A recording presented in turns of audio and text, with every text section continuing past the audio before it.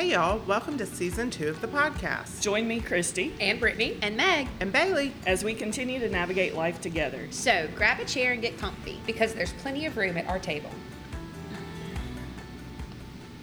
Hey y'all, welcome back to season 2 of the podcast.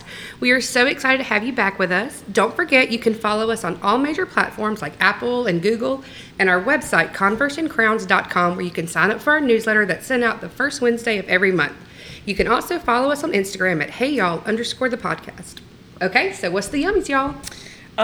Super simple today. I was in Corner Market just having a hankering for something, good and southern. So we did sausage and cream cheese and crescent roll casserole.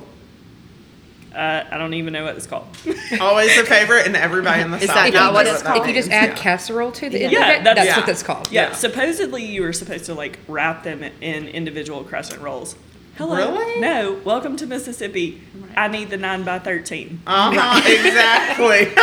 Speak my language, please. For real. For real. Yeah, so that's what it was. Nice and simple and easy and filling and... Yeah. Always delicious. Yeah. Okay, so today's episode is one that has actually been requested kind of all last season by people we know, people we don't know. And it's one that truthfully, I think we're all kind of a bit nervous about. It's good, it's exciting. We're going to be telling our stories. Now, obviously not our full stories because we are getting up into the middle-age bracket, so there's a lot to those stories. But we're going to kind of talk about where the Lord has grown us or our specific, testimonies and just areas around that and kind of where we get a lot of the foundation of what we've learned. So we're going to actually do it as a two-parter. So we're going to have two of us go today, two will go next week. That way nobody feels rushed or anything like this. And I'll say, even though we're all friends and close, I think some of this will be new to some of us. Like we definitely, I know I will have questions. So yeah, yours kind of along for the ride, but also I think this will help as we continue in our season, kind of to know our background and foundation of where we're coming from, but also if you have just joined us to go back and listen, or if you, we're here for all of season 1, this may give you just a little bit of context of where we're coming from and some of the things we have said. Does that cover everything else? Yes. Also, we're not a little nervous. It's more like a lot. Yeah, I'm very so nervous. Like I've never recorded a podcast before. Yeah, I'm nervous too. Yeah. And I usually don't get nervous. Yeah. Good times. So today will be you, Bailey. Yes. And me, Meg. Yes. And then next week will be Brittany and Christy. Yeah. So Yep. Yes. Okay. buckle up. I've got my listening ears on. Okay. Literally. We have, check us out on Instagram and see our new setup. We are so excited. Yes. We're also very overwhelmed, except for Christy, who knows what she's doing, which is fine. Christy usually knows what we're doing. Okay, well, I get to go first. The Enneagram 3 wing. So I don't know. I guess I'll start at the beginning. I was born in Hattiesburg, so here we still are. I have wonderful parents, and I have a brother who I'm super glad we decided to keep. He is 3 years younger than me, and, we're pretty tight. So shout out to Grant. I guess I was a pretty normal, boring kid. I always liked to read. I'm a nerd, and I like to be inside, not outside.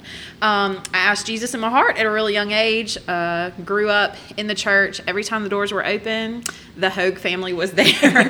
So I was at camps, Bible schools, all the things. So some of my favorite memories are from church, just Bible school, church camps, all the things. So super thankful for all the people that poured into me there.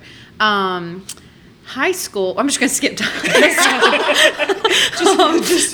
just because I'm old, I can't remember a whole lot. Anyway, in high school, my parents are going to start laughing about right now. I made okay grades. I was never much of an overachiever. I was good at just making it. A C was average, and so was I. So I didn't necessarily struggle in school, but it was not easy for me. It was easy for my brother. Like, he was one of those, like, didn't have to study and could just show up and do well. And I wanted to live my life like that, and it was not me. I did make some A's in classes, but I had to have a really good teacher. If I had a good teacher that taught the way I needed to learn, then I would do really well in that class. But if I didn't, I didn't. I think having those struggles in school, though, and like understanding has made me a better teacher. I'm not saying I'm the end all be all at teaching. I'm just saying I sometimes can relate to those kids who struggle a little bit, because that was me. So I totally get it. I think, I don't know, I didn't try as hard as I could have. I know that. Like, I could have tried harder. But I also was, like, super scared of failing. Like, I just was, my attitude was kind of like, well, what if I study really hard and still fail? Like, then I don't have an excuse to be, like, funny or whatever with it. So that's just one reason I probably didn't try as hard as I needed to, because I was just scared that I would mess up. Okay. So I feel like my classroom is a pretty safe space for kids like that. So I'm thankful that I can use that part of my journey, all of my average C's, to make my classroom a safe spot. All right, done with high school. We'll go. So then I graduated with not honors, and that's okay. I went to a junior college out of high school called Pearl River. Go Wildcats. I did not do well there either. I made some friends that I'm still friends with today. But I wanted to live my life like being one of those people who could just show up and do well. And that's not who I am.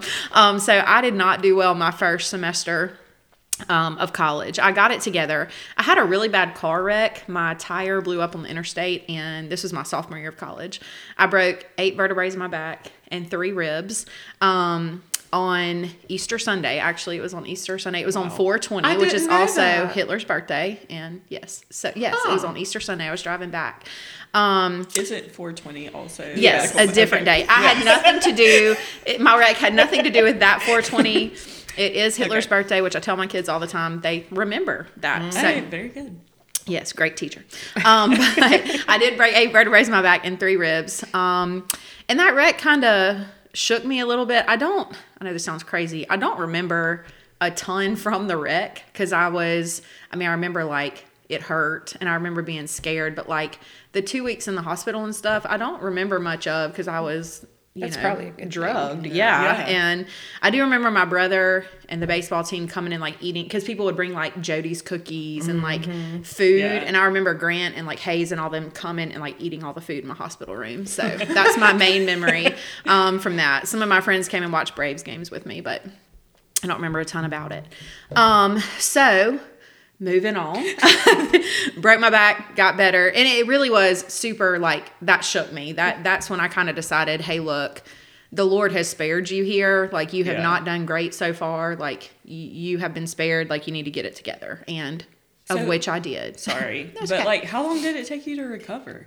Oh gosh, I had to wear, my mom could probably answer this better. I really don't remember a ton. I had to wear a back brace for maybe 6 or 8 weeks or something. I never had to have surgery. Really? Yes, which was a blessing. Now I had to wear like the Romeo Michelle back brace because I could not bend. If I would have bended, my vertebrae could have collapsed. So I had to like stay. So like going to the bathroom, I had to sit in the shower and like always have the back brace. It was. Could you drive? No, could not drive.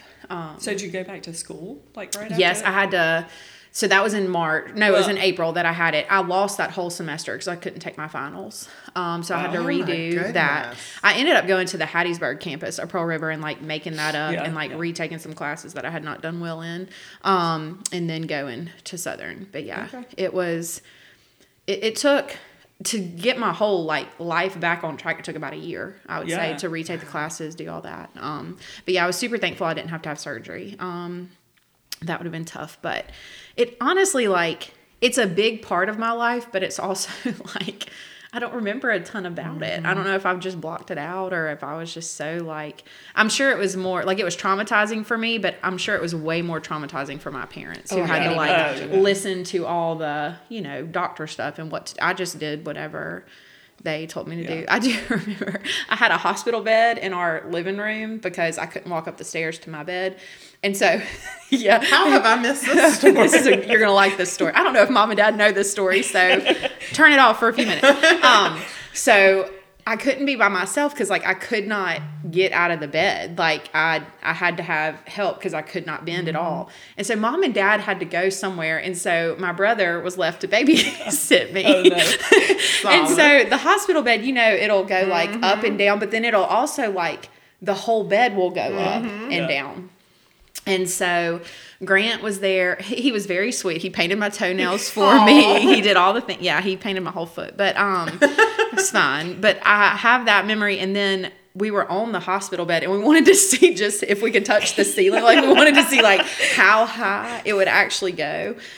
So we did that while he was babysitting me. But had I fallen off of that, who knows where I would be now. But anyway, so it was, thanks, Grant. Made it more fun. Sorry, mom and dad. Everything turned out fine. The bed was like the church's. The church, like, donated, like, gave us the bed, I think. What? Yeah. Crazy. Okay, so recovered from that, got it back together, ended up going to Southern Miss, go Eagles, and I decided that I wanted to be a history teacher. Why? Because I like history. I had a wonderful history teacher, Miss Carpenter, when I was in 11th grade, and I just literally wanted to be her. Like, her class was so fun. It was just like a story. We did all these, like, fun projects. Like, I just loved it. So I thought, I can do that. That would be fun. I always knew I wanted to be a teacher. My Grantsy, who is my mom's dad, used to call me the teacher. He called my brother the preacher and me the teacher. And so I always knew I wanted to be a teacher, but I always thought I wanted to teach elementary, which, if you know me now, that is hysterical. And if any of my high schoolers are listening, they're probably like, no, Miss Hope, I cannot do that. But I always thought I wanted to teach elementary. But I realized in college I wanted to teach high school and I wanted to teach history in high school. So I got all the negative comments of all the history teachers are coaches and blah, blah, blah. Yeah. And which is true. A lot of them are. But I decided, look, I'm not good at much. This is what we're going with. Y'all going to have to give me this. So let me have this because here we go. So I decided that, that's what I want to do. Prayed about it, had a total peace about it. And here we are now. I've been teaching for what? 60 years? I don't know. Close to it. What it feels like. 16. This will be my 16th year teaching, which is crazy because I'm only 30. So I don't know how that math works. Weird. I never was good at math. We can look at those grades. It's like Common Core math. Yes. Exactly. Round the two. I don't know. Okay. So throughout my 20s, this is really kind of when my part of my story that I think the Lord really worked kind of cool started was throughout my 20s. I taught history. I ended up getting a master's degree in special education. I have such a heart for people with disabilities. I actually taught special ed for a little while, and then I ended up going back to regular ed, and now we do a little bit of both. Bailey and I sponsor a club that works with our kids with disabilities, so I don't know, I get to do a little bit of both, which is good. I also really struggled with just food addiction and binge eating. I don't know. It just brought me this satisfaction and happiness that when I would feel overwhelmed, I'd be like, well, I can go get whatever and it'll make me feel better. And it did make me feel better for that, 12 minutes that I ate it all. And then, I would hate myself. So saying it out loud, like, I know it does not make sense, but if you do not struggle with a food addiction or understand what binge eating is, like, you just do not get it. Yeah. So 100%. If you are rolling your eyes and thinking that is not a real thing, like, just do better, like, it is a real thing. Yeah. And it is a struggle. But that is something that I really struggled with throughout my 20s. When I was 29, I had some friends ask me to go on a mission trip. And at this point, I was the highest number I ever remember seeing on a scale at the doctor's office was close to 370. I don't remember the exact number, but I remember being like, that's too bad.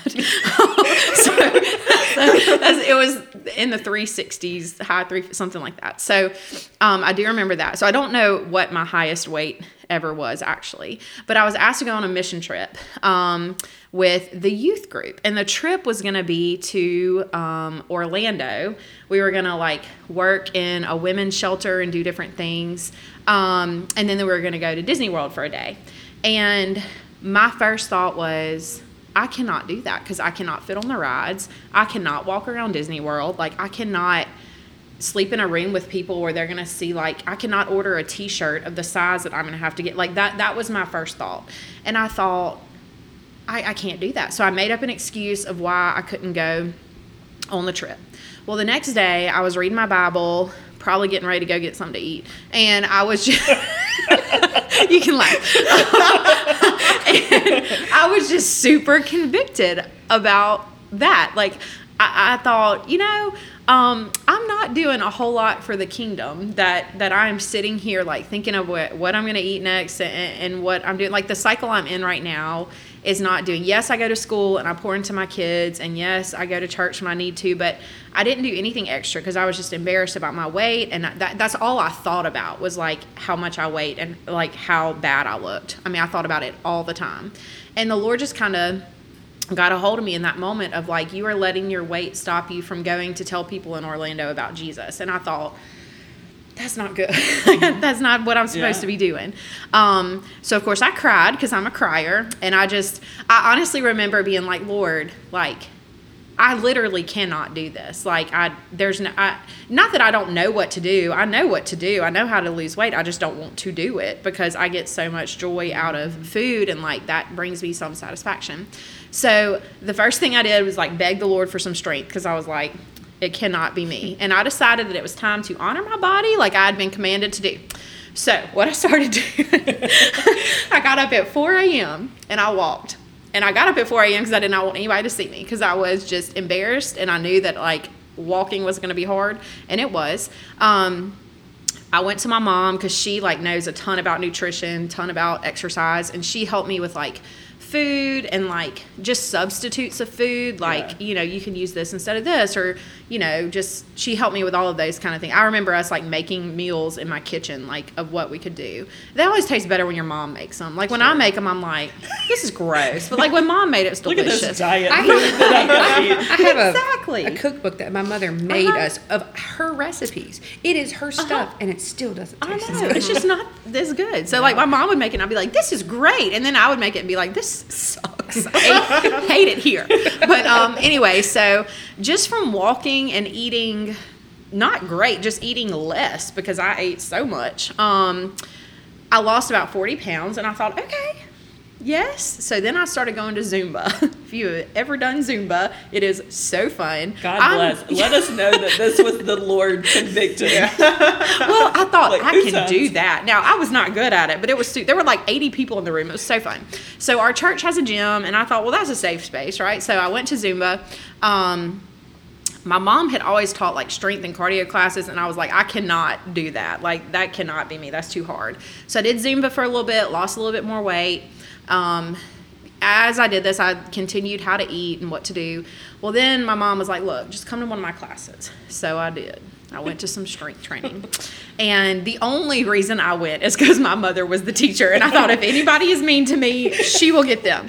And nobody was mean to me. Everybody was incredibly encouraging. I made great friends. I met Miss Elaine, like, all the things. So it was great. I was very nervous when I went. I did not like the clothes I had to wear. I felt very insecure about being there. But I just had to keep telling myself, like, you are doing this to honor your body. You've been commanded to honor your body. You've got to do this. And I did. That's what I would tell myself over and over. So a little over a year passed, and I fell in love with strength training and exercise. And I slowly kind of learned food and how to eat properly, all the things. And I ended up dropping over 100 pounds. Honestly, like, people are like, how much weight have you lost? I really don't know because I don't remember how high I was. And, like, my weight still now just fluctuates because, again, food addiction is a real thing. Now, I don't share that part of my story to be like, go me, like, but it really is such a major part of my story. If you would have known me then, I am very different than I am now. Like, I'm not even, like, if you've only met me since I was about 32, you do not know who I was. It is like a different person. I'm now a fitness instructor at the gym at our church, and I'm now the fitness coordinator at the gym. Go next. Yes. And God. Yeah, exactly. Exactly. And it's just, I laugh about it because like it's so never where I thought I would have wanted to be. But I have such a passion for it now. But the Lord really just used my struggles and my heartache in that season of my 20s. He used my fear of the gym. He used my food addiction. He used all of that to just be able to pour into other people. I used to say, and Bailey can say this, she's heard me say it a million times. I used to say all the time, I wish I would have gotten it together earlier. I wish in my 20s or in college, like I would have appreciated exercise. I would have eaten better because like, who knows what I could be doing now. But then one day the Lord was like, girl, you didn't get it together because I needed you to have that. Like that is what makes your story so powerful now. Because people that do come to my class do fight food addiction. And if you've seen me on the Instagram, you're probably thinking, okay, that girl does not look like a fitness instructor. And I don't. Like I still like need to lose weight, whatever. But I don't look like what a lot of other people look like, but I think that makes it easier to come to my class. I was going to say, as someone who goes to her or has gone to her class, I wouldn't have walked in if it hadn't been, because you make it's real and you understand the struggle, and that's a difference. Because if you go to some, and I'm not ripping anybody, like some people have just been thin their whole life. They have never battled any of those things. They've never had to lose weight. So I don't know if easier is the right word, because I know everybody has struggles with fitness in the gym, but just from my perspective, like if you've never struggled with weight and had to lose weight and had excess skin and all the, like you don't, it's just different. It's different if you've been thin your whole life and now you're just putting on muscle. Like that's a different battle than like when I used to go through Wendy's and order 2 meals and get an extra drink so people didn't know that both of them were for me. You know, like that's a whole different thing than that. Let's see. I know I struggle sometimes with like how I look, and when I look in the mirror I think like, why are you going to coach these fitness classes? Like your tummy is this or whatever. But I also know that that's Satan. Like he tries to use that against me. He tries to use like, you still struggle with food, like you don't look a certain way. And I know that's him, but I have to remind myself when I feel those things and when Satan is telling me those things, he is scared of the ministry that I can do. And that's why he's doing that. 100%. So I have to remind myself of that. And like my strength just comes from the Lord in those moments, because it is hard sometimes. Let's see. I just feel like I can be relatable to people who struggle with body image, who struggle with food addiction, because I too struggle with those things. I am proof that the Lord can get a hold of you and he can change your focus, because like I said, if you would have known me back then, you don't know me anymore. You can really turn your life around. You can change like what you value, but it really does take a kingdom perspective to do it. I had tried every diet in the world. I did whatever that pill was. It was in a red and blue box. Ally. Yeah, that. I did that. From Walgreens. I did that. I did all the diets in the world. I did Atkins. I did this. Nobody sue me. And they worked, but Short term. It was short term. Yeah. It just did not change my view of food. It did not change all of that. It was not until I got a real kingdom perspective of like, you know, you cannot impact the world and use your gifts how I need you to if you were sitting at your house because you're embarrassed of how you look, you know, and that is what really changed it. My parents and I were actually riding our bikes on July 4th, and we went from one depot to the next one, and it was only 9 miles. And it was maybe 4 miles. And I was like, look, let's go another mile. So when we go back, it'll be 10 miles. And my dad was like, oh, okay. And so, because, you know, on my watch, I want it to say 10 miles, not 9. And so we're riding back, and my dad said, I still cannot believe you're the same daughter who grew up in our house. And, like, I can't believe it either, like, honestly, because I'm just very different now. But that is just a testament to, like, what the Lord can do if you really let him do that. Now, I am much more than my weight. I am much more than my weight loss story. And that really, like Bailey said, this is not our whole life. But, you know, how my jeans fit me or what shirt I wear, whatever, is not all of who I am, and weight loss is not my entire story. But it is the part that has grown me the most, and it's where I've seen God's hand just over and over in me. I think the purpose that he's put in me to just empower women and to pour into people through fitness is something that I see so woven in my story, like how it's all come together. And I'm thankful now for how it has been. And do I still struggle? I sure do all the time. But I also know, like, it's a reminder of where my strength comes from and that I cannot do it on my own because, like, low-key can't do it on my own. A couple of verses that have helped me, and then I will be done with my story.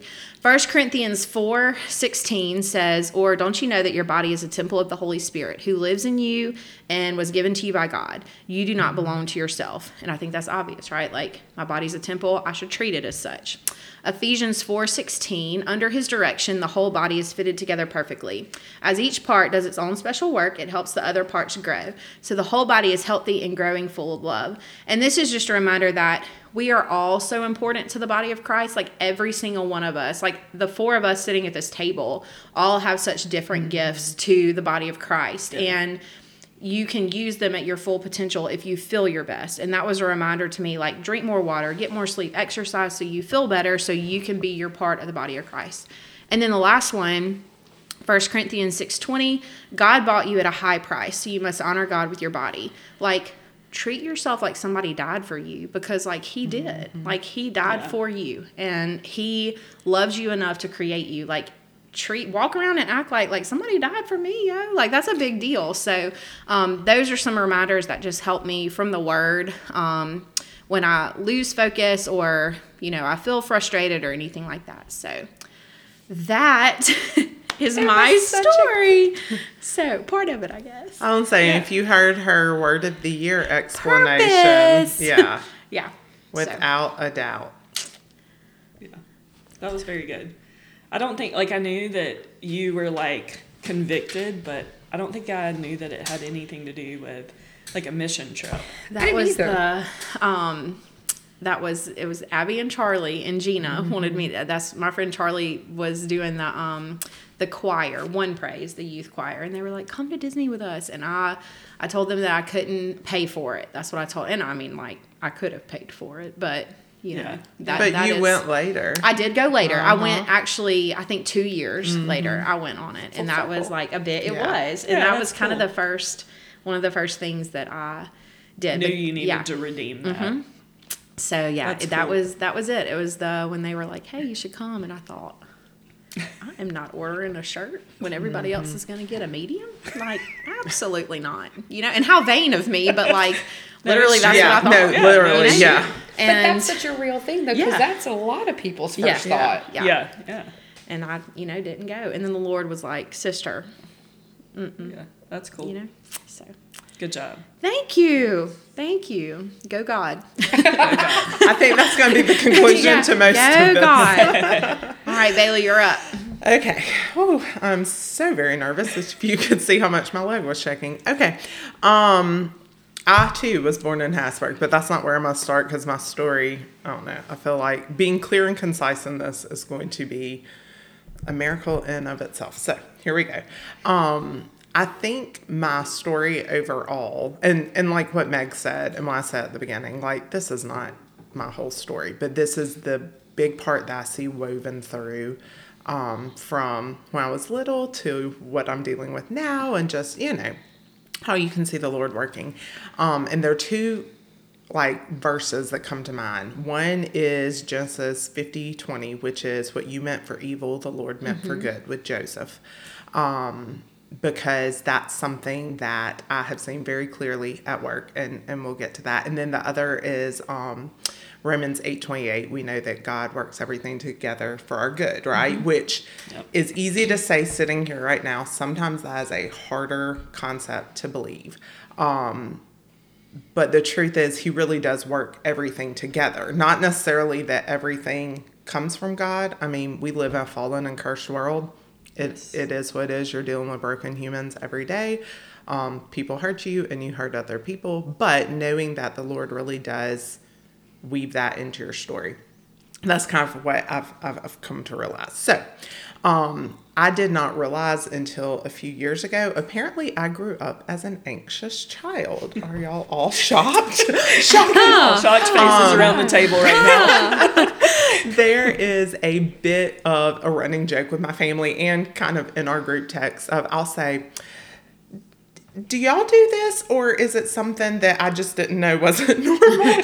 Because there's so much. For example, I didn't know that the average person didn't feel like vomiting and throwing up every time they went into a new situation, like a grocery store or a parking lot they've never parked in. I thought that's how everybody felt until about 4 years ago. Turns out that's not correct. That's called anxiety. I'm learning. But I've always, even as a kid, I was very much a people pleaser. We talk about being, I was the Enneagram 2. And when, years ago when we sat at Meg's camp and talked about the Enneagram, that's how I knew I was for sure 2, because the 2's biggest fear is being unworthy of love or not lovable and always trying to earn love. And even as a child, that was my mindset.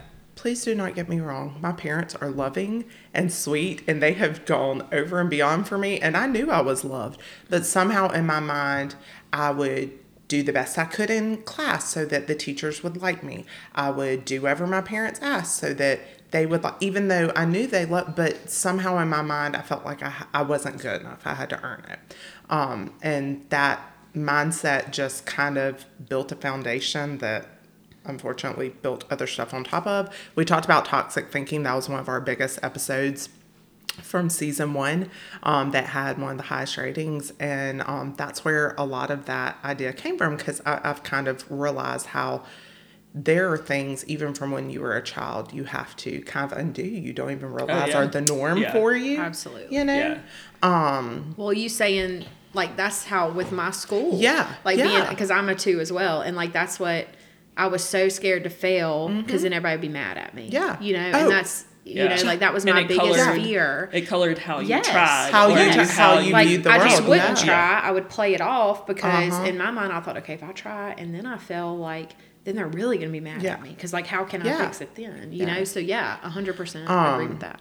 And, even as an adult, there have been times, because I always joke I'm a recovering perfectionist, that I have chased perfection to the point of making myself physically sick. Thinking if I don't do this just right, not the whole world will come across, but, it'll be worse than... I can control this. I'm a control freak. That's a bit of a problem. Welcome to the group. Yeah. So I kind of have my story divided into life season verses. That's something that I kind of realized the Lord had given me when I go through different seasons. I have these verses I've talked about before where it's just I start seeing this verse everywhere. It's at Hobby Lobby on a canvas. It's on a billboard. They talk about on K-Love, it's in my devotional. And so it took me a long time to appreciate that and recognize that. But that's kind of how my story has been divided. So the first is John 16:33, which is, I tell you these things so that in me you will have peace. In this world you will have trouble, but take heart, I have overcome the world. And I learned She did that from memory, folks. I learned that in Bible drill in about 3rd or 4th grade. And I did not realize how it would serve me in the next few years. So I always enjoyed school. Good student. I always enjoyed it. Everything was fine. 6th grade, I got to 6th grade, middle school. That's middle school in this area. And I knew I was different because I couldn't shop at the Limited because I looked kind of like I currently look now. One morning I woke up with very large chest and looked like a student teacher and not an 11-year-old. And I'm dead serious. If you look at my 6th grade 11-year-old picture, that's not even that picture. You haven't seen that picture. I will include the picture Meg is currently laughing about. But 6th grade was whatever. It was fine. Got to 7th grade, and I still don't know what was the cause, but all of a sudden I became the target for harassment. I used to call it bullying. That's not what it is. Nowadays, if it happened, big issues would have come about. I was called everything you can think of. I was spit on. I had stuff thrown at me. I had, y'all know the candy grams? Yes. Okay. So the boys and some of the girls would buy candy grams for me at like Valentine's and put some of the dirtiest things I've ever seen written to me. And that includes stuff that I've gotten online dating. These little middle school kids were dirtier than that, and they would pile them all up on my desk so it looked like I had, thinking I would go and like, you know, by then I'd figure it out, so I'd like take them out, dump them. And basically what I learned is, one, if I don't show any emotion, then there's nothing to like fuel the fire. Yeah.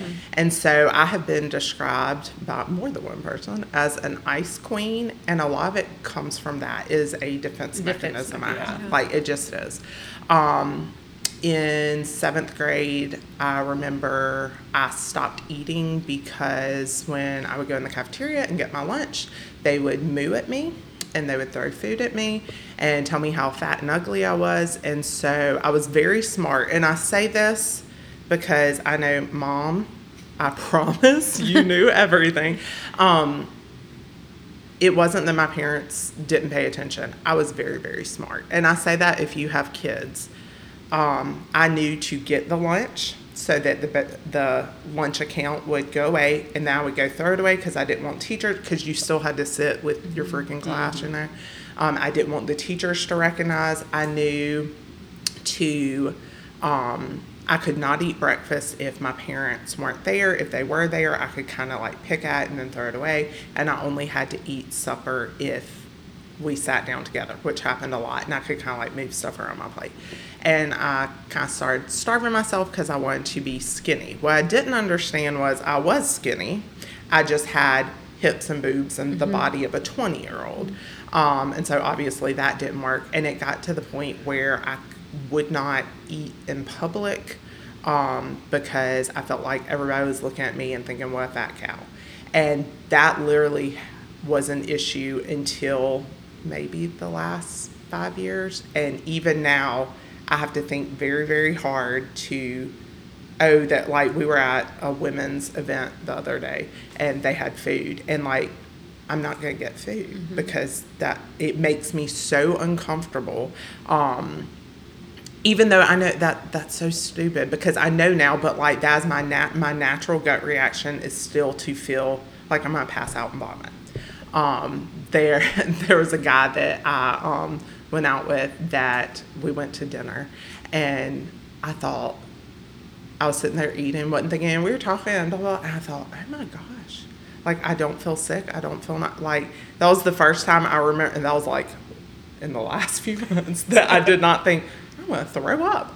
But it was just, I started building these really, really unhealthy coping mechanisms that I didn't realize I carried with me into adulthood. I don't cry over truly emotional stuff, because if you cry, then they know they're getting to you. And so now I just don't, like, I get back, I cry over stupid stuff like Clydesdale's commercials and stuff like that. Me too. I will hysterically cry over that, but Me too. I'm not sure I've ever cried at a funeral.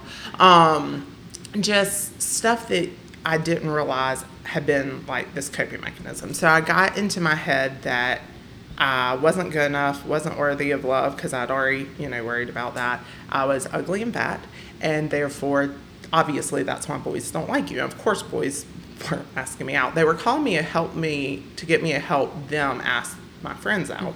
And so I was like, okay, I'm the friend. I can play that part. Like that's the part I can play. What did we say last season? The fat funny friend. Yes. That's the part I can play. And so, anywho, I kind of made it through middle school. 8th grade was a little bit better just because a lot of these horrible people were in different pods. That's how our school did them. Got to high school. 9th grade was a moment, like, I clearly remember. I can tell you what seat I was sitting in. I can tell you who it was. Several of the people at this table can guess who it was. The very popular star athlete at our high school was being his regular jerk self, because that's kind of who he is, and he threw something at me and hit me, and I don't know what snapped, but something did. And I turned around and I chewed him up one side and down the other, and he stopped. And I was like, I have been given a gift. And I realized that I had a very, very sharp tongue. I could be very, very cutting and basically very, very hateful. And if you could cut them down before they could get to you, they'd leave you alone. The problem is that as you go on through the world and people who aren't like that come up to you, like a random guy wanting to be nice. No guy had the chance. I always joke, how do people meet at the grocery? Because these women aren't mean to men. But like that would be my gut reaction, because clearly you're just coming to, because I used to have people, they would ask me out as a joke, and then, you know, I know I'm not the only. I had that happen too. I was going to say, I know I'm not the only one with that story. So I don't know. I just kind of got in my mind that this is where I fit. I was not very worthy. I had to work really, really hard to earn any value in people's lives. I made a real good doormat because, yeah, I'll do, you know, what, like, I joke, I don't have an opinion about a whole lot. One, I'm pretty laid back about most, but like, I literally don't have an opinion because I spent a lifetime working not to have one so that everybody else would be happy. As I got older in high school, I got into AP classes, and at that time there was one AP like history, and so you kind of end up with the same people, and like, what are y'all gonna do? Make fun of me for being smart? You're Right, here you're too. the smart Like, one. Yeah. Y'all were I'm making the- fun of me, not in the AP I was class. gonna say, I was one of the dumbest people sitting in that room. So that became more of like a safe haven. So I started to grow in myself in some ways, for reasons that I don't know. I tried out for the dance line in the band, and made it, and was Girl made it captain too. and all that. Like, so that's kind of weird, and I can see how little bits the Lord was like stretching and growing. Yeah. Kind of what Meg said, like, if you knew me back then, you didn't know me, because I wore a blue jeans and t-shirt every day, because anytime I dressed up, people made fun of me. So I was like, blend in. And I didn't wear like tons and tons of makeup. I mean, I wore makeup because, you know, bad skin, but but you know, I mean, like, I loved fashion. Yeah. There's actually I'll put the blog post up when we do this, but I made Megan help me recreate a picture I had from 7th grade because I couldn't fit in limited to clothes, and I had this scarf that looked like an Hermes scarf to me. My mother had one, and I loved it so much because I loved Hermes, and I thought for picture day, know what that is. I don't see, either. well, here's my thing. I I thought do 'cause of the for picture. picture day, I'm gonna wear my Hermes scarf with, y'all, I was 12, but a sweater set and like little Oh, I closet. It remember was this. such a Yeah. cute. Okay. I will say this: the sweater set was Was kicking it was a in thing. in the late '90s and 2000s. Yeah. But most 12-year-olds didn't wear it with a square knot scarf. is So true. Okay, now I I'm looked- getting the visual. Okay. Yeah. I'm I there. looked like a secretary named Miranda. Okay. But oh my gosh, I was like, they're going to be so impressed by my fashion, thinking that anybody there knew who Hermes was. Right. For the record, I teach about him now, so if you've Okay. taken my class, you know. Oh, it's Okay. a person. Thought it Yes. was. Okay. It's thought a it was a company, style. but Tierra Hermes. Yeah. Okay. Yes. Anywho, Okay. so Christy. I Sorry. remember them making fun of me having the picture taken, and then got the picture back and like hysterically crying because they made fun of me. I pretty much cried every morning, every night. It was just horrible. But Your poor mom, because she worked at the school. she worked at the high school. Yeah. Oh. I know. I mean, I say for you too, obviously. Yeah, but like, and she, God bless her, she, you know, I mean, she knew I told her, but like, and that's why I said, like, kids are smart, and I was Yeah. really good at hiding it. Yeah. Because I'll sometimes say stuff now, and my mom will get so hurt, and she'll be like, you didn't tell me, and I'm like, did I not? My bad. Or stuff that I just didn't, like, will just float through my head. I'm like, I forgot that happened, because I kind of, like, you know, block it Yeah. out. I would like to tell my parents that the bully athlete was not my brother. Yeah, it was 'Cause not. my Grant mom might was. be worried about that. Oh, Grant no, was- no, God bless. No, it was not Grant. I'll tell you who it is later, Mom. And I think Grant's opinion would be the same as my Yeah. current statement. Yes. Um, Just wanted to tell y'all it was Yeah, not him. sure, good. Because they're in the same grade. They are. Yeah, me and Grant are the same age. It wasn't him. I asked. Anywho. It's verified. I was gonna It's check. verified information. Anywho, So all that to say, I just had this like super warped sense, but as I went along, that John 16:33, like, in this world you will have trouble. And I was like, no chiz, yeah, trouble. But like that was, at that point I didn't recognize that the Lord was using that to kind of but like that was kind of my first verse season. And I was like, okay, yeah. I decided to go William Carey. I joke with my students that I don't remember making that decision. I remember filling out paperwork to live on campus at USM. I remember applying for USM, and I remember awards day getting a scholarship to William Carey. I didn't know where William Carey is also in our town. It's a private university, but the first time I drove to William Carey was to move on campus. I'm such a planner. I was What about to did I say, do? well, that's Not a Bailey thing. That's not a Bailey Not thing. a clue. Anywho, so I went to William Carey. And what was strange and such Go a Crusaders. blessing. Go Saders. Is that even though it's this like small hometown school, I knew one person on campus, and that was my roommate. I did not know anybody else. And that was a first for me. Yeah. And I remember it was really, really hard, especially that first trimester of my freshman year, of not carrying that baggage. Does that make sense? I assumed, well, obviously he's not. Like, I remember walking across campus one night, and actually the guy, I did know this guy. He didn't live on campus. He had gone to our elementary school, like, 20 years earlier.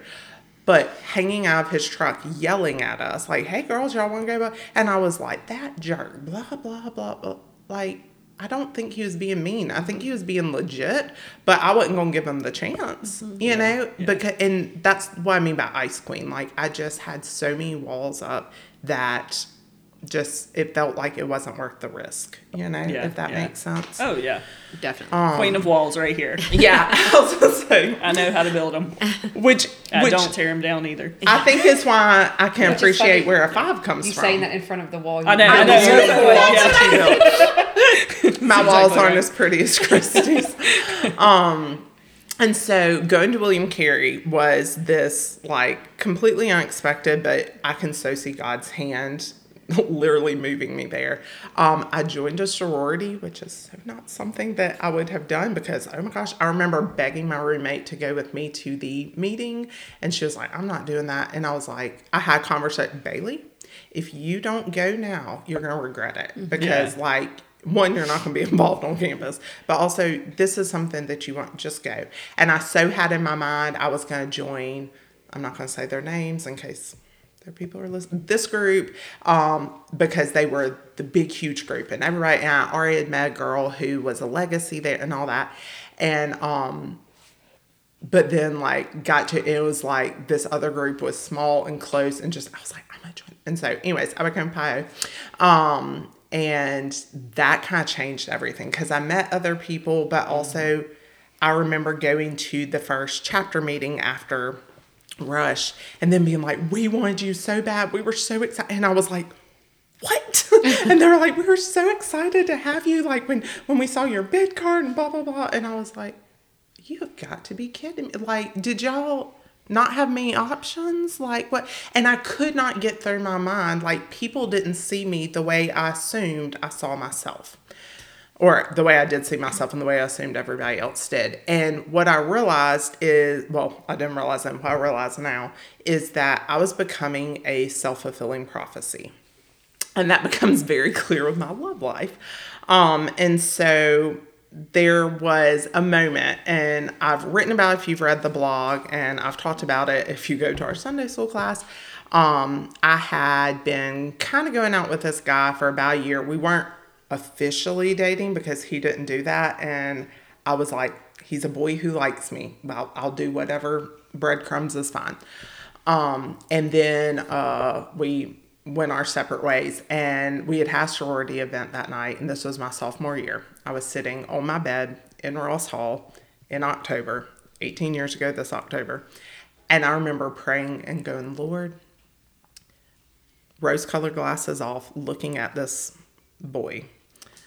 Dear Lord, what was I thinking? I'm clearly an idiot and so desperate. I will jump at whatever likes me because I don't feel like I have value. And I'm an idiot. And clearly, I that's not the person I need to be with. He was, for multiple reasons, not correct. And I said, Dear Lord, please protect me from myself. Give me, wisdom, discernment, but more importantly, like, protect me. Don't allow something to work out if it isn't for me. And truthfully, that was because I know people who go out, they date all the time. They go on multiple dates a week with different people. They love it. Ugh. Dating to me is a gosh darn nightmare. It's the worst thing horror. Ever. Okay? I agree. And I get my emotions and heart involved. And I'm so bad. Have wisdom now. But especially when I was in college of making excuses and what it could be. And I remember being like, Lord, protect me. And then because I was, 19, going, and if that means I have to wait until I'm old, like 25 to get married, I'll do that. And I know the Lord was like, oh. The Lord's using that Common Core math, too. Where the Bible says a day is 1,000 years and 1,000 years is a day. Yeah. So you're not even 25 yet. Yeah. That's the timeline we're using here. Okay. And so it was and originally, and like being single and like my love life is obviously not the majority focus of my actual life, but that's where the Lord has grown me, because so much of that is reflected in how I view myself as a person. Mm-hmm. Yeah. Because unfortunately, we've talked about before, that's how singles are treated. And so when I originally prayed that prayer, obviously giving God the nice long timeline he could use, serving it up on a silver platter. Oh yeah, like, Lord, I will give you a 25. Oh man. But that originally started out as kind of like a begrudging prayer, kind of. And as I've grown, there were guys that I went out with in college and after college that I didn't want to pray and ask God's wisdom about, because I was like, I have been without a date for so long. I don't want to ask this, Lord, because I know what you're going to say, because I realize this gentleman here is very nice, but he is a fool. I don't need to go out with it. That type of thing. And I'll say it's kind of gotten to the humorous end on this side of it, where I'm like, Lord, right now, just like, yes, no, cut it off. There was a guy that I was talking to that actually, like, known as a kid. It was very strange. And we were in the middle of a conversation. It was to the point he was going to ask me out for that weekend. It was like we were already talking about what our plans were. And I was going to meet Meg and a friend of ours at Compadres before that was our, like, big place. And I was talking to this guy mid-conversation. He had asked me a question, blah, blah, blah. I answered. I'd asked him something so that basically we could figure out what we were doing. And I was like, Lord, I don't feel super settled. If this is not it, I don't want to waste, his time, but I don't want to waste mine. Never heard from the guy again. Finally looked him up on Facebook to see if he died. I'm not kidding. I do remember. And I was like, okay, done. Lord, thank you. Move on. So that part has changed. Just trusting God, I guess, more in that. Anyways, there was a kind of pivotal time in college that I think set the foundation for just my unhealthiest self. I had, and I can't saying this out loud, it sounds like she is making this up, but had some guy friends. There were a few of us girls, had some guy friends, and why they were talking about this, I don't know. But I distinctly remember sitting around and them going, so-and-so, Betty, we're going to make up names because some people listen to this, Betty, you're beautiful. You are just absolutely gorgeous. Susie, you have the best body ever. Bailey, your personality's okay. And they were dead serious. And I was like, story checks out so far. Like, it didn't occur to me to be offended. Yeah. It didn't, because I felt like, yeah, that's the truth. And that's Satan. It's what Meg was talking about with her story. He knows what to use and just to drill that into your head. And then there's a guy that I was talking to. We went on like study dates and like hung out and talked and all this stuff. Ooh. Do kids even do that these days anymore? Probably not. I never really studied, so I don't know. Well, neither did we. And my best friend at the time was like, I was like, please don't tell anybody about it. And she's like, no, he obviously likes you, blah, blah, blah. And so I went along with that. Well, then all of a sudden it switched to, no, I think you're confused. He clearly doesn't like you. And I was like, well, that's a pivot, but probably true. This is what I expected. That's why I didn't want anybody to know that I was talking to somebody. Turns out they were dating. So that's real clear. And I've seen him and you dodged the bullet. He looks like a Backstreet Boy, but like the Dollar General version. Like 98 degrees. Yeah. But like Why the Dollar, don't you go ahead Dollar and sing General version. unanswered prayers for us right now? Give me a minute. No, look at copyright. Garth Brooks does not play about that. We're not getting paid. Okay. Y'all know we are not getting paid for this. Okay. But Sorry. so she started feeding stuff in her heart. I know she is not a bad person. She is a good person. I wish no ill will to her. But I realized looking back, she started feeding some really horrible stuff. Oh, you completely misunderstood. Yes, I know he paid for everything when y'all went out and put his coat around you when you got cold, but that's just what friends do. And so I got into my mind, and she made the comment more than once, you're not the type of girl that guys find attractive. But that's good because when you finally find someone, you'll know he really wants you and he's not just there for your looks. And I stupidly thought, thank you. That's thank so goodness. encouraging. And I thought, well, at least she thinks I can still find somebody. And so that kind of fed into that to the point that I've seen her too. I had a guy that I had a huge crush on in high school. Also had a crush on after college. We didn't know each other. Didn't hang out in college. Asked me out, and I straight up turned him down because he did not use the words, would you like to go out with me? And in my mind, unless a guy used those words, he clearly was just being a friend. Mm-hmm. Because why would you lie to somebody about that? Because I wouldn't do that. Turns out people will. And I understand she was covering her butt, whatever. But just all of that kind of compounded to this self-fulfilling prophecy and self-sabotaging. I kept saying, see, they're right. No guys like me. I'm unattractive. They're not asking me out. While at the same time, in the words of my very, very wise brother, who was like in high school at the time, he said, Bailey, you have a sign across your head that says, leave me alone. He said, nobody's going to come up to you. And I was like, well, that's not true. That's 100% true. Okay. I know for a fact. And so it became this vicious cycle of me telling myself, well, see, this logically makes sense, but that only being true because I was doing stuff to create that scenario. Yeah. And that is not just, that can go for anything. And that's something that is so hard to recognize. Yeah. Because it feels normal. It makes sense. Like, it made sense logically. And it feels real. It feels very It feels real. very real. Yeah. Because people weren't asking me out, right? And so that just kind of became like, not my identity, but like what we talked about with the singleness podcast back in season 1 of like, when people, even loving, sweet people at church are saying things like, have you thought about not wearing high heels because you know men don't like tall women? Have you thought about growing your hair out because men don't like haircuts? Like when everything is also based on your looks, like all these critiques that people are, like maybe men aren't asking you out because fill in the blank. And people really did say that stuff, and and I know they didn't mean anything by it. Like, God bless them, they thought they were being helpful. But, you know, when somebody has already been told that they are super unattractive and fat, no, whatever.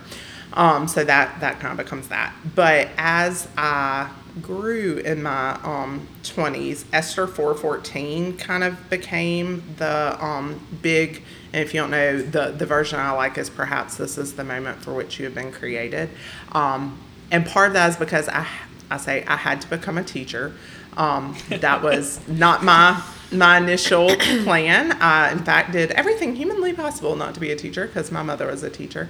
And became a teacher, going back into, and 110%, I swore I would never go back into a school if I survived and got out, because not to mention the very school. I was going to say the that- same thing. Like, Yeah. it's not even like you went to a high school. No, You went it to was your the high school. Like, Yeah. walking the halls of where I would go in the bathroom and cry. Right. Yeah. And what I realized, and it took me a while because I'm a bit hard-headed, is that was the moment I was great. Like, all of these experiences, I could see the kids that were hiding stuff. I recognized it because I knew. And I could encourage the little child that is weird because, you know, she likes to listen to classic rock when everybody else is listening to SL100. Or, you know, she likes Ocean Rex or whatever. Well, she I does just, like that, and that is a little strange.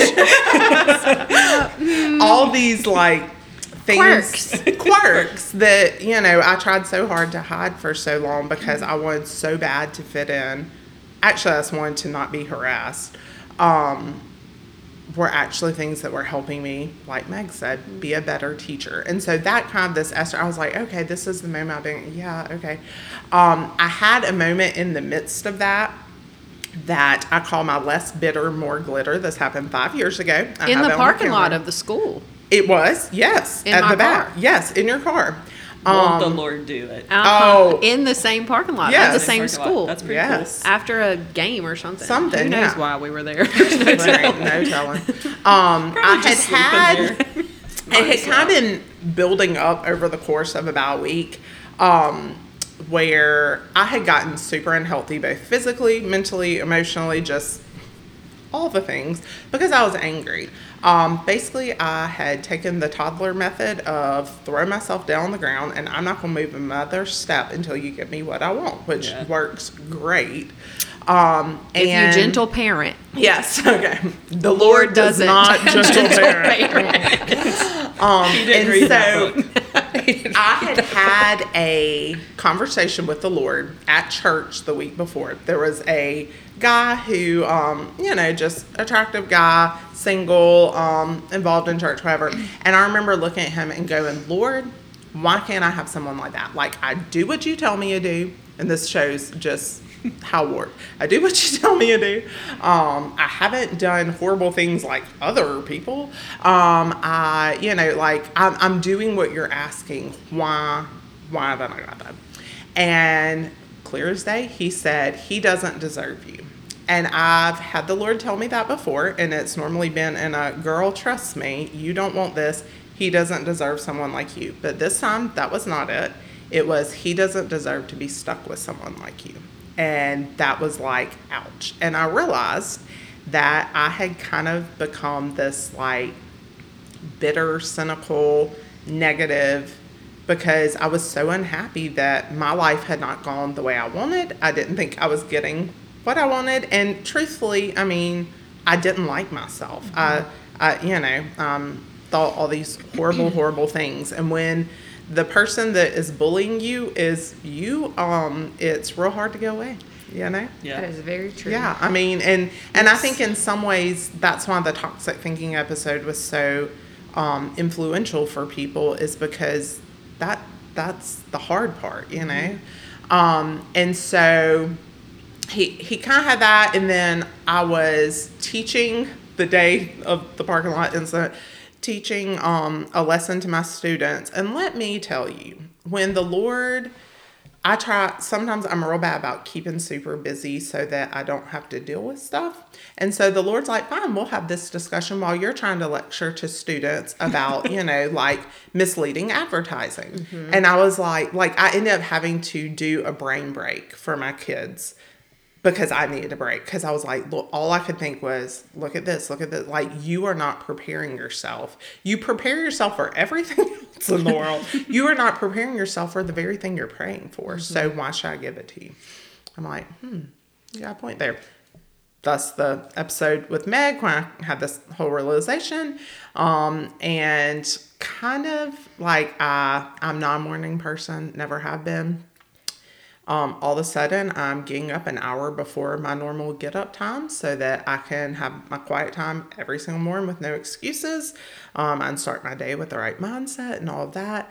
And it just became this, if you will work to do what I like, to prepare yourself. Like, you're wanting me to bless you with something. And the way I view it is like a teenager. How ridiculous would it be for a teenager to refuse to take driver's ed or to practice in mom's minivan because you haven't given them a new car? You don't know how to drive. Why would I give you a car? That doesn't make sense. Oh, but people do. Oh, that's true. Okay. But once again, the Lord is not a gentle parent. That's right. The Lord ain't parenting like 2023. No. He ain't doing it. So that's kind of the mindset that I had. I was like, okay. And kind of like Meg, like, Lord, you're going to have to give me strength. One, to help me want and desire to grow, because I had grown so cynical in like, it's not even worth it, you know. But also, and I remember this being my I think it was my 2020 one of my New Year's resolutions, to have a more gentle spirit. It was. Yeah. And if you know me, if you do not know me super, super well, you may be like, oh, she failed at that one. But if you do know me well, you know there's been a huge difference. Agreed. That I have, because once again, so much of my natural reaction was a defense mechanism. I wasn't trying to be hateful or mean. I just wasn't willing to take the risk to find out what was going to happen. Mm-hmm. So sorry to the men that I've been very unkind to. My bad. It was me, not you. I promise you. It might have been a little bit you too, but yeah. So anyways, I mean, just saying, it's what it is. So as that gentle spirit acts yeah, up. It's gonna be sharp a little bit. As we got into like 2020 and all of that, which of course, great time period to, work on gentle spirit and all that in the midst of a pandemic. That's the way he likes to do. Is that Let not me true? throw you for a loop. Yeah. Mm-hmm. What became very, very clear was a change of a verse to Isaiah 60:22, which for all the times I've read through the Bible, I don't think I'd ever paid attention. And basically it says, when the time is right, I, the Lord, will make it happen. Meaning, one, there's not one thing you can do to speed it up as you try to control stuff, but there's also nothing you can do to slow it down. Right. Like, just be obedient. Have wisdom, be obedient. And so I started reading relationship books, which seems very, very funny. I reviewed a bunch of them on the blog, but it helped me. It was fascinating, like learning. And okay, I started working on me. I met Christy and learned about the Enneagram. I mean, she had other things in my life too, but that, and just this idea of when the time is right, I, the Lord, will make it happen. And it became not this like, meh, okay, whatever, when it happens, but like a hopeful mantra of like, no, it didn't, like, okay, I'm not ready yet. Or okay, it will be worth the wait. That became like this, like, overall, it'll be worth the wait. It'll be like, would you rather have it right now and it be, and this can be for anything that you are asking the Lord to give you. Would you rather have it right now and it be garbage, or would you rather wait and have something that is God given to you? Well, obviously, you would hope, but how often do we choose the garbage? Because if you've seen my dating history, I have chosen some garbage, okay? It could have been worse. It could have been. It could have been worse. We've seen some other options. We have. That's true. That's true. I did have a little bit of discernment. Not a ton, but a little bit. And so kind of as I've grown in that, it's just this concept of waiting on the Lord, learning what the Lord wants to see, and then really working on who you are. And like, I know we say, like, what people think of you doesn't matter and all that. That is true, but that doesn't change how it feels. Right. And I made a decision, I guess back in January. I was having some health issues that were making anxiety really bad. Once again, did not know it was anxiety. Just thought that's how everybody, participated in life. And so I decided to, with the loving help of the lady sitting here, who said, look, girl, you are the like physical manifestations of problems. I decided to go to a counselor. Hello, Stacy. Just to have like an outside perspective. And for so long, me being a perfectionist, like having to say, I need help. Like, that's a big thing with twos. Twos don't ask for help. Twos don't have needs. We hide it all and we try to deal with it ourselves, and typically it doesn't go well. It goes great. Which is Living why proof. Great. I was gonna say, which is why my parents don't know half the stuff that happened, is because I don't want to cause problems. Right. I don't want to cause issues. I didn't want to cause problems for the mean people. I didn't want them to get in trouble. I just wanted them to stop. And so what I've realized since going to Stacy is that all of these foundational things that we have, that we've built up, they're still there. Because I kept saying when I first started going is, like, I know this isn't true. Like, it's stupid that I feel this way. I know it isn't true. And she's like, but think how long you've built up Oh, yeah. those ideas. The habits. Yeah. Yeah, it's literally a habit. Yeah. And so that's kind of, as I shifted into this year, Micah 7:7, which basically is talking about expectation and waiting on the Lord. And I will, I know my God hears me, is the version that I have taped to my desk, of waiting expectantly. I wish I could tell you all that the Lord is doing and moving, and maybe one day that will be a blog post. We'll see. I have bits and pieces started. We'll see. But one, God is faithful. Like, even when it feels like he's not, he is. Two, you can't just, I think it was Christy when we talked about our life mottos, there are some battles you'll have to fight multiple times. Yeah. I know that looks and attractiveness is completely subjective. I understand that, because there are people I know that I'm like, okay. Just based on eyebrows alone. And that still is, it still feels real. Like, and that's something I have to, like, one, you're going to have to make the risk. You're going to have to step out there. That's something the Lord has really, like, are you trusting you or are you trusting me? Are you jumping into what you think is your safety net, or are you jumping into my arms?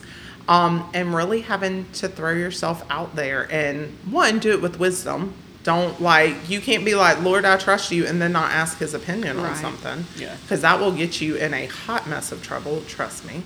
But also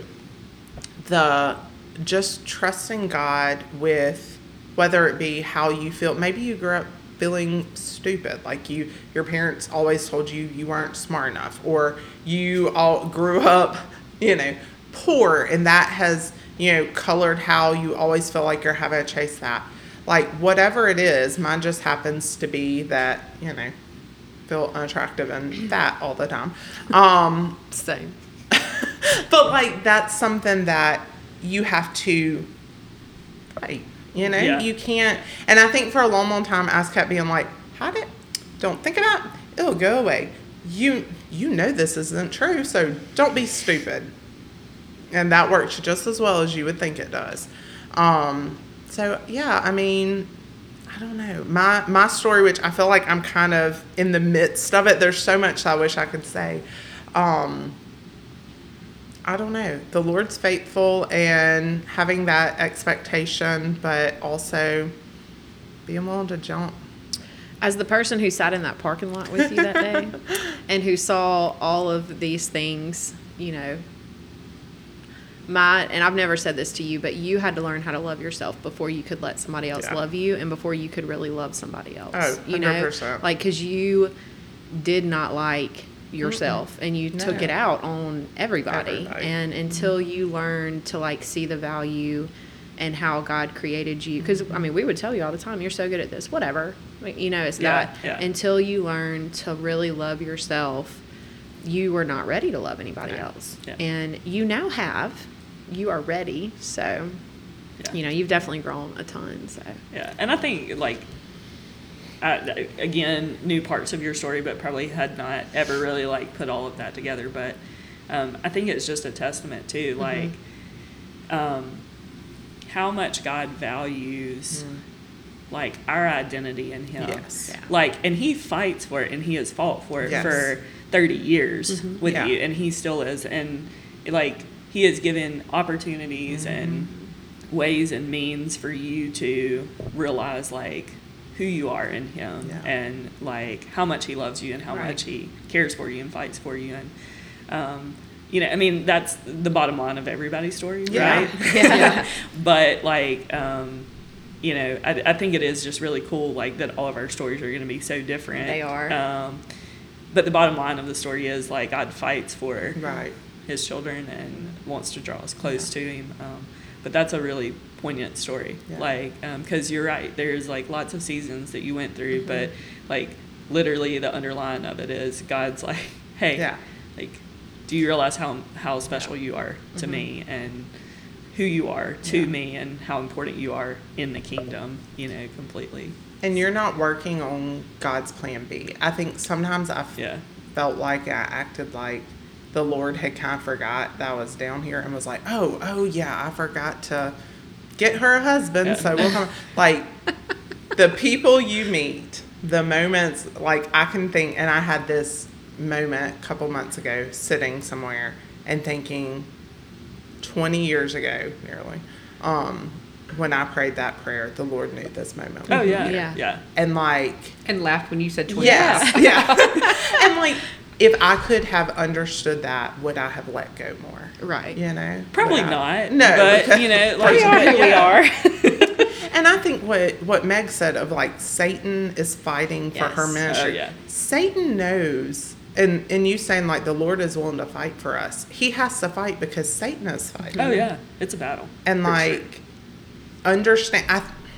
I think I'm more willing to fight when I think of it from the standpoint of Satan is trying to steal my purpose in my ministry than Satan's trying to make me hate myself. Right. Yeah. That's what I You have know, to do too. That Like, be kingdom like, okay, perspective, like, Yeah. things didn't really shift until... Satan is doing Yeah. this because he is scared of what I can do through Yeah. this. Which He makes is you doing wanna this. fight harder. Exactly. Yes. And that's where I thought, okay, like, let me get my armor of God because, like, I Yeah. am ready, you know, like, Yeah. and we, you know, we need the armor of God for Yeah. just a Wednesday. You know, it's Yeah. hard. Yeah. But yeah, Satan is, and when we start doing things for the kingdom and having that, I mean, that's when he goes harder. So Yeah. Yeah. That's how you know you're headed in the right direction. 'tis true. Y'all did very good. Thanks for being open. Okay, I can breathe Can't now. wait to hear y'all. I know, but that was That's so good. hard, and I'm so proud of It you is guys. hard. Yeah. So, Y'all did good. our yummies, y'all. Christy killed it with the casserole. Cream cheese in anything Yeah. is And it's cheese. warm, and Yeah. it's gooey, and it's amazing. and I want can't some remember if I more. liked it. I might have to have another bite just to check. There's a whole 9 by 13. Yes. So, all love right. it. Thanks for tagging along. See y'all later. Bye, y'all. Bye, y'all. Bye, y'all. Bye, y'all.